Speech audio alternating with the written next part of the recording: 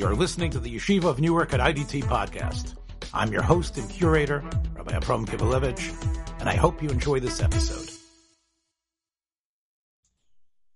Shalom Baruch, I'm Avram Kivelevich, and I'm very excited about a brand new podcast, and this is actually our first episode. It's called Standing in Two Worlds, and I have harangued my good friend, Professor Samuel Juni, Professor Emeritus in Applied Psychology of NYU, who is living in Eretz Yisroel now in Yerushalayim, to join us every week.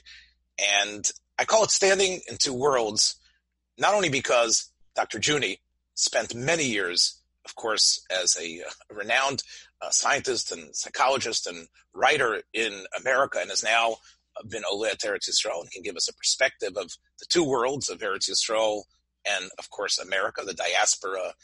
And I'm not sure if what we call Eretz Yisroel, the Geula or the almost Geula, but also because Dr. Juni is not only an Orthodox Jewish scientist, he is also a trailblazer in psychology. He is, I'm going to read from his official NYU page, he is scholarship on aberrant behavior across the cultural, ethnic, and religious spectrum, is founded on psychometric methodology and based on a psychodynamic psychopathology perspective.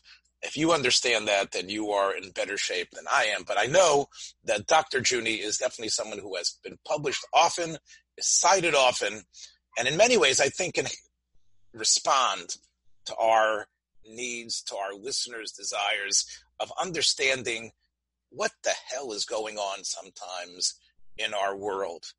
Because he has a scientist's understanding, but he also has the heart and soul of someone who understands Yiddishkeit through and through.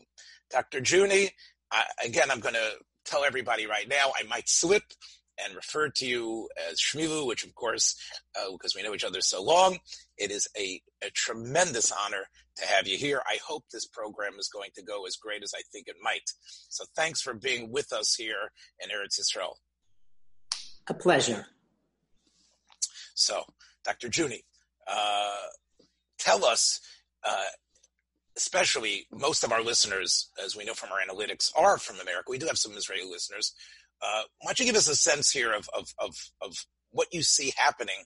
Let's talk about COVID, because we have to start there. What do you see from your perspective as a doctor, as a psychologist, of what's happening in the Israeli culture vis-a-vis what you're hearing happening in the United States in terms of the response to COVID-19 and what's happening in the dynamic of that society?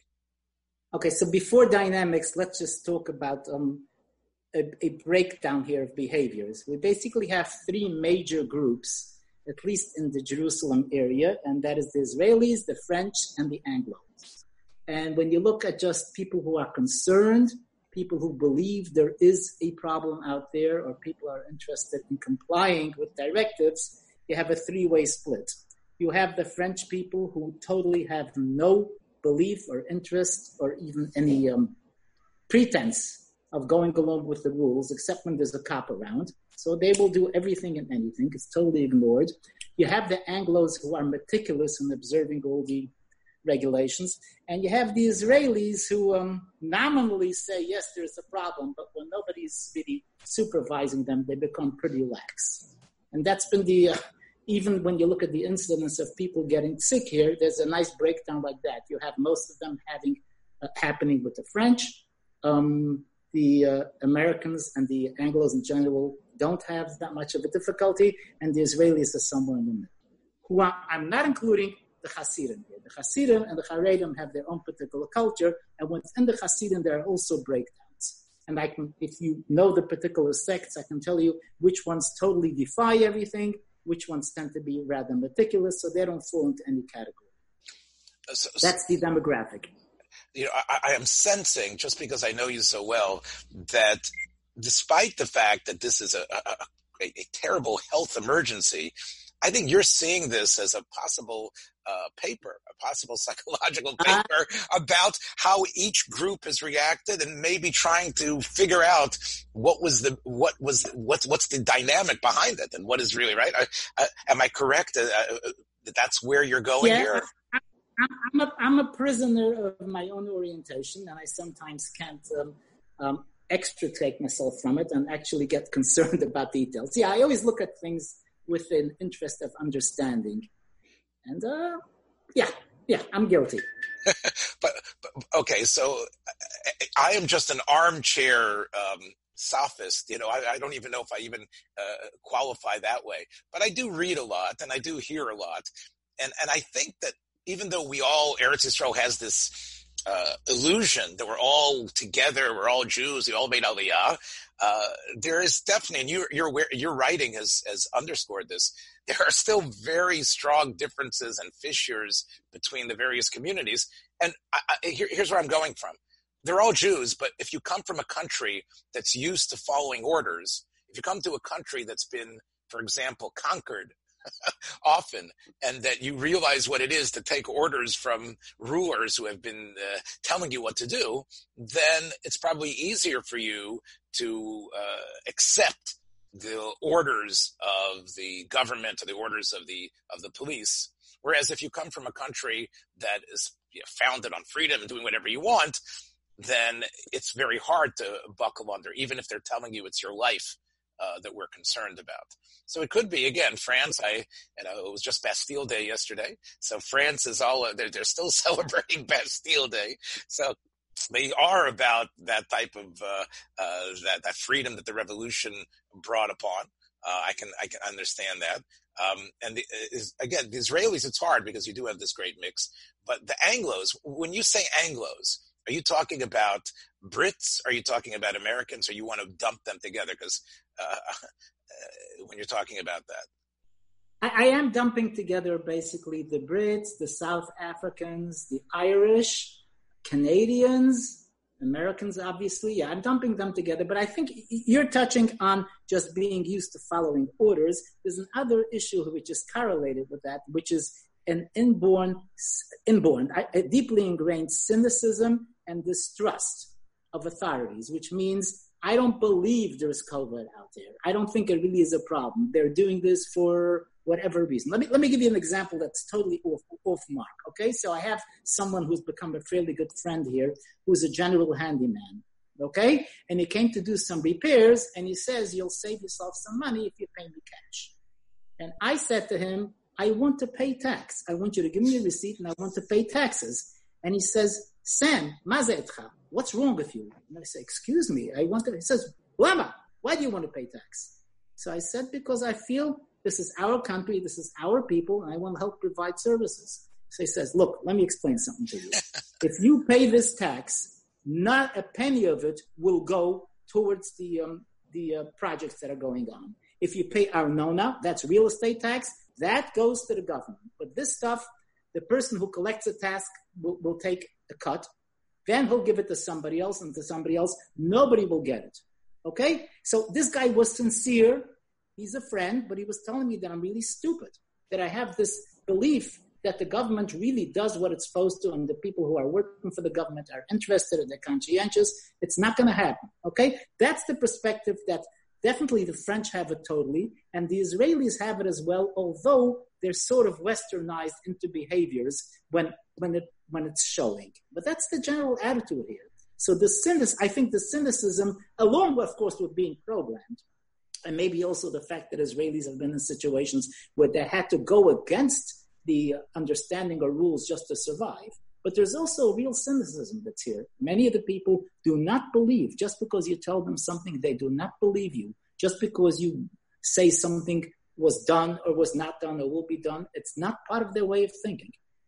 Yeah, it seems to me that, especially, again, we talk about Israelis, and of course it's an amorphous group of Russians and North Africans and others that have come together. But I think over the last 70 years, what has bonded them has been being in a country that's under siege, being in a country that has dealt with not just the internal lies, but all their neighbors have been externally lying to them. So the idea of a government and the idea of trust, it doesn't exist. It's sort of like that's an inbred cynicism which allows them to be tough enough to deal with all the shattered hopes of peace, the shattered hopes of reconciliation, the governments that come and go. I think that's sort of happens. Whereas in the United States, before Trump, we had I grew up. You are a little bit older than me, but I grew up believing in the sanctity of the presidency, the belief in good citizenship. It's great to be a Boy Scout. So, I think Israelis, it's just the nature of what their country has been, has had that cynicism foster, and unfortunately the government has proved it to be true more often than not. So it's hard for them to switch now and say, "Oh, the government loves me and wants to take care of me." I don't know if you if you agree on that. Well, I just wanted to say, I think there's another point superseding the orientation that you're fostering here, and I've written a lot about this. This has been one of my major research projects here in Israel, which is that Israelis generally feel that the rules don't apply to them because it's an emergency.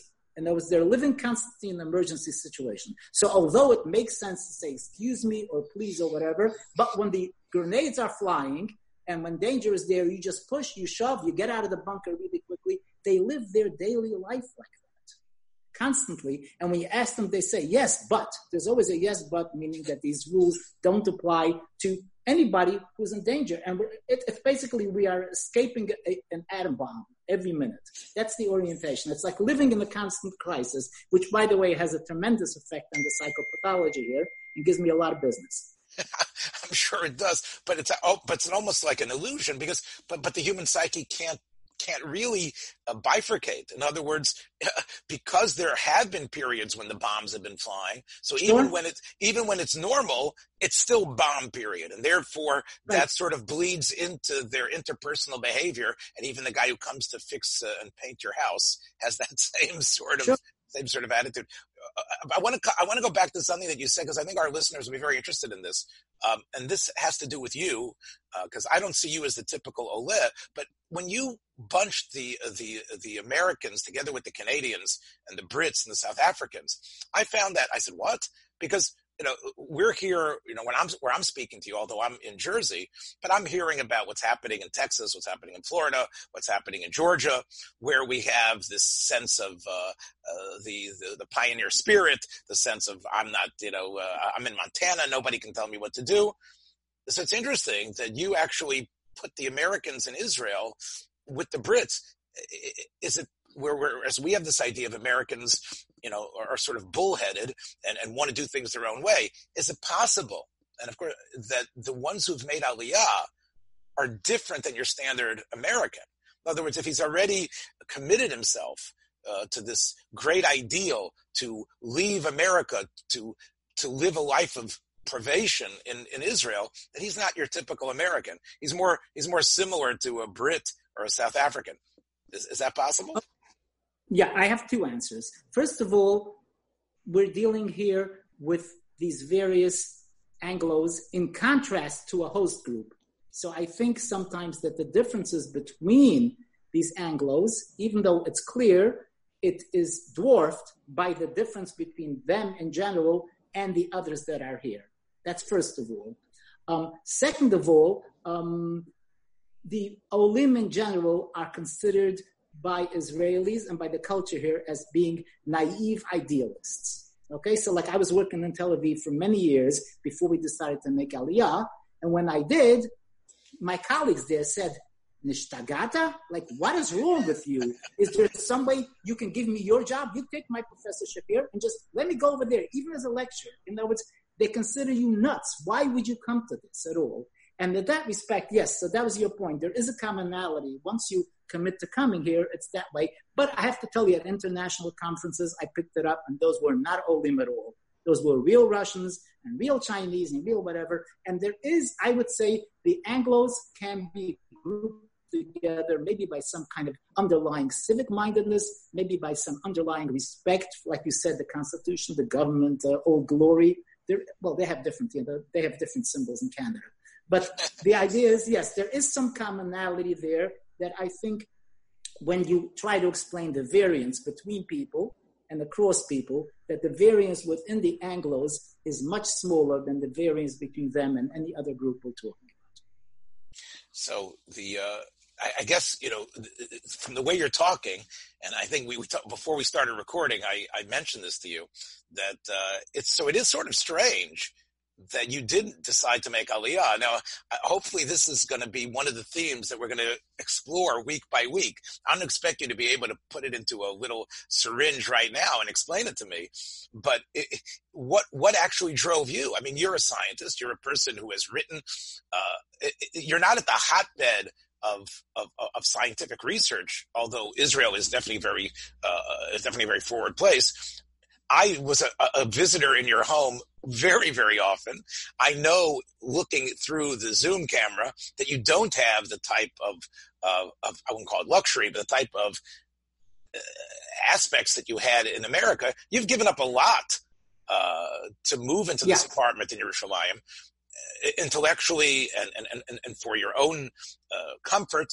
And here you are. I'm not going to tell everybody how old you are, but I'm 60, and you're a lot older than, not a lot older, but you're quite a bit more than I am. Although you're very vibrant and alive, and you're one of my favorite people to talk to. Why did you do this? I mean, can you tell our listeners why is Sam Juni, Shmilo Yuni? What are you doing there? Okay, so basically, I am suffering from the let's call a spade a spade. I'm suffering from the fascism of liberalism that has crept up on me. And I started at NYU in 1979 and as a professor, okay? And it started creeping up slowly and slowly that you had to basically walk the walk and talk the talk, or you will be marginalized. So just to give you some examples, when there was some issues with who you voted for which election, I once said at a faculty meeting, I voted for Nixon. That was the biggest joke. Everybody cracked up, okay? I didn't vote for Nixon, okay? But I'm just saying I said it. Then when Bush invaded Iraq, there was this huge missive to all the faculty. What do we do to express our indignation about this? So I spoke up and I said, how do you know that we're all indignant? Again, I was the cut up. Everybody laughed at it. It was the biggest joke around. And then insidiously, especially, like, for instance, I tried to start the program in Tel Aviv for over 20 years, while NYU was branching out to Abu Dhabi, to Turkey, to Ghana, and they kept saying, no, it's not safe, it's not safe, it's not safe. Finally, when Abu Dhabi expanded to several thousand students, all of whom were getting free tuition, the administration agreed for me to start a branch in Tel Aviv with 10 students or 12 students and to keep a lid on it. And the impression I got is that there's a way to do things that fit with the ideals, and there's a way that there isn't. So my final my final experience that I had in Tel Aviv is my wife and I basically taught a course there in cross-cultural psychology, and we centered a lot on the Arab-Israeli conflict. And I would invite people. We had a big checkbook. Okay, so I was able to get the most prominent spokespeople around. I got people who were close to Hamas. I mean, definitely were virulent anti-Israelis, and the administration had no problem with that. I once invited Yuli Edelstein to speak to us. Okay, this is when he was just a minister of Knesset. I got such crazy flack saying, "How dare you invite somebody like this?" Okay, but that came in everywhere. I picked up like fairly blatant non-Jewish biases throughout, from co-faculty, from the organized administration, and I just kept feeling this is not my place. I don't belong here. I never identified as an American. I was identified as a Jewish refugee. But I just got the message, I don't belong here. I just don't belong here at all. These are not my people. And I felt just as alienated, by the way, among the faculty at Tel Aviv University, because they are honorary American liberals. Sure. I am not a gung-ho supporter of Trump at all. I am not I don't have a hat that says make America great or make America non-great. I don't do that. But I'm saying I recognize fascism when I see it. And I was appalled that these were people who ideally, at least as a teenager, I thought I really want to identify. This is liberal. heaven, academia. They have no biases. They look at things straight. And really, they ended up being not more bigoted, but just as bigoted as the radical McCarthyists. And it just got to me. And I said, I don't belong here. So I got whatever mileage I could by running the university branch here in Israel for some years. But eventually it got to the point that, Esther, my wife, was very disappointed with the students that after a while, they came in so brainwashed that you couldn't talk to them. There's no such thing as, there's only a right way to look at things, and the right way is whatever is being preached. And I just found that insufferable. So basically, you were alienated by what has happened in academia across the world, whereas instead of academia being the place where science occurs, whether it's the science of the mind that you're involved in, or the science of bacteria, bacteriology, or what the world is working on now, what you saw again was this infection of colleges, doctors, graduate school students. Everyone somehow has to speak out on the political situation of the world, as opposed to what you were interested in, which was the abstract truth. I don't know if that's a sort of like a contradiction in terms, but yeah, I don't think it is. Let me just say, I wasn't so much concerned that people were politicians or that my colleagues had political beliefs, which were not consistent with mine. That's fine. I was concerned that they're politicizing science, that they feel that the science, like for instance, when I was chair of the whole establishment at NYU for a while, and they were coming up with, at some point it became popular to do mission statements because that seemed to be popular across the world. They said, okay, so what's our mission for psychology? And I said, the mission of psychologists is to understand people and then to use those skills to change behavior or to help it. And they were pushing, no, the mission of psychology is social justice. And I was ready to puke. I said, the mission of psychology is not social justice. The mission of physics is not social justice. The mission of medicine is not social justice. It's a science. You can then use it however you want to. And of course, I believe in social justice, but I don't believe in social justice as a psychologist. And when I was in physics, which was my previous self, I did not feel that physics mandates social justice. Physics mandates understanding weak forces, strong forces, and thermodynamics. So yes, I was very concerned that the science that I was so much a religionist of was becoming an other field to be used for another purpose and defined that way. Again, as a little bit of an amateur historian, that's one of my areas. I think part of it is really an outgrowth of World War II and the Cold War that came after it. In that period, what we had was this idea of the scientists somehow being in the thrall of these evil governments, right? The idea of the Nazi scientists and then the Russian scientists. Science was very much intertwined with creating a bomb, finding chemical warfare. Sure. And so we had this idea of the evil scientist, the mad scientist. And therefore, there was sort of the corrective that needed to kick in. That, our scientists are not just going to be about, we're going to be marching, we're going to be changing the world. The idea of science in its pure form, I think, suffered a tremendous blow. And I don't think we've recovered really from this idea of, the Mengele specter, although a recent book actually came out that showed Mengele was actually a mediocre scientist, despite his fame. But that idea that somehow pure science in itself leads to this evil, I think that's really, that specter is really, I think, still haunting us.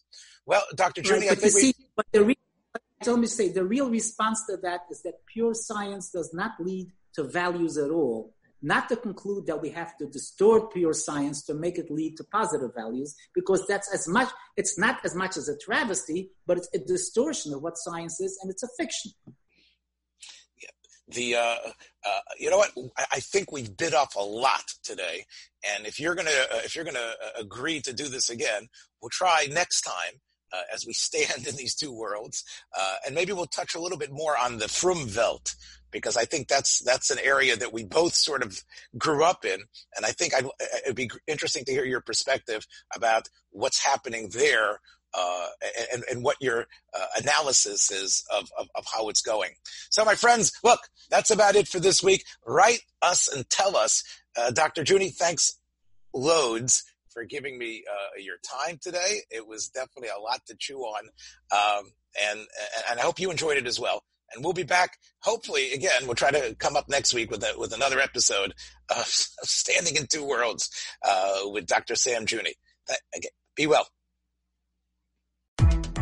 Thanks for joining us for another episode from the Yeshiva of Newark at IDT Podcast. Be sure to subscribe on your favorite podcast app so you don't miss a single episode.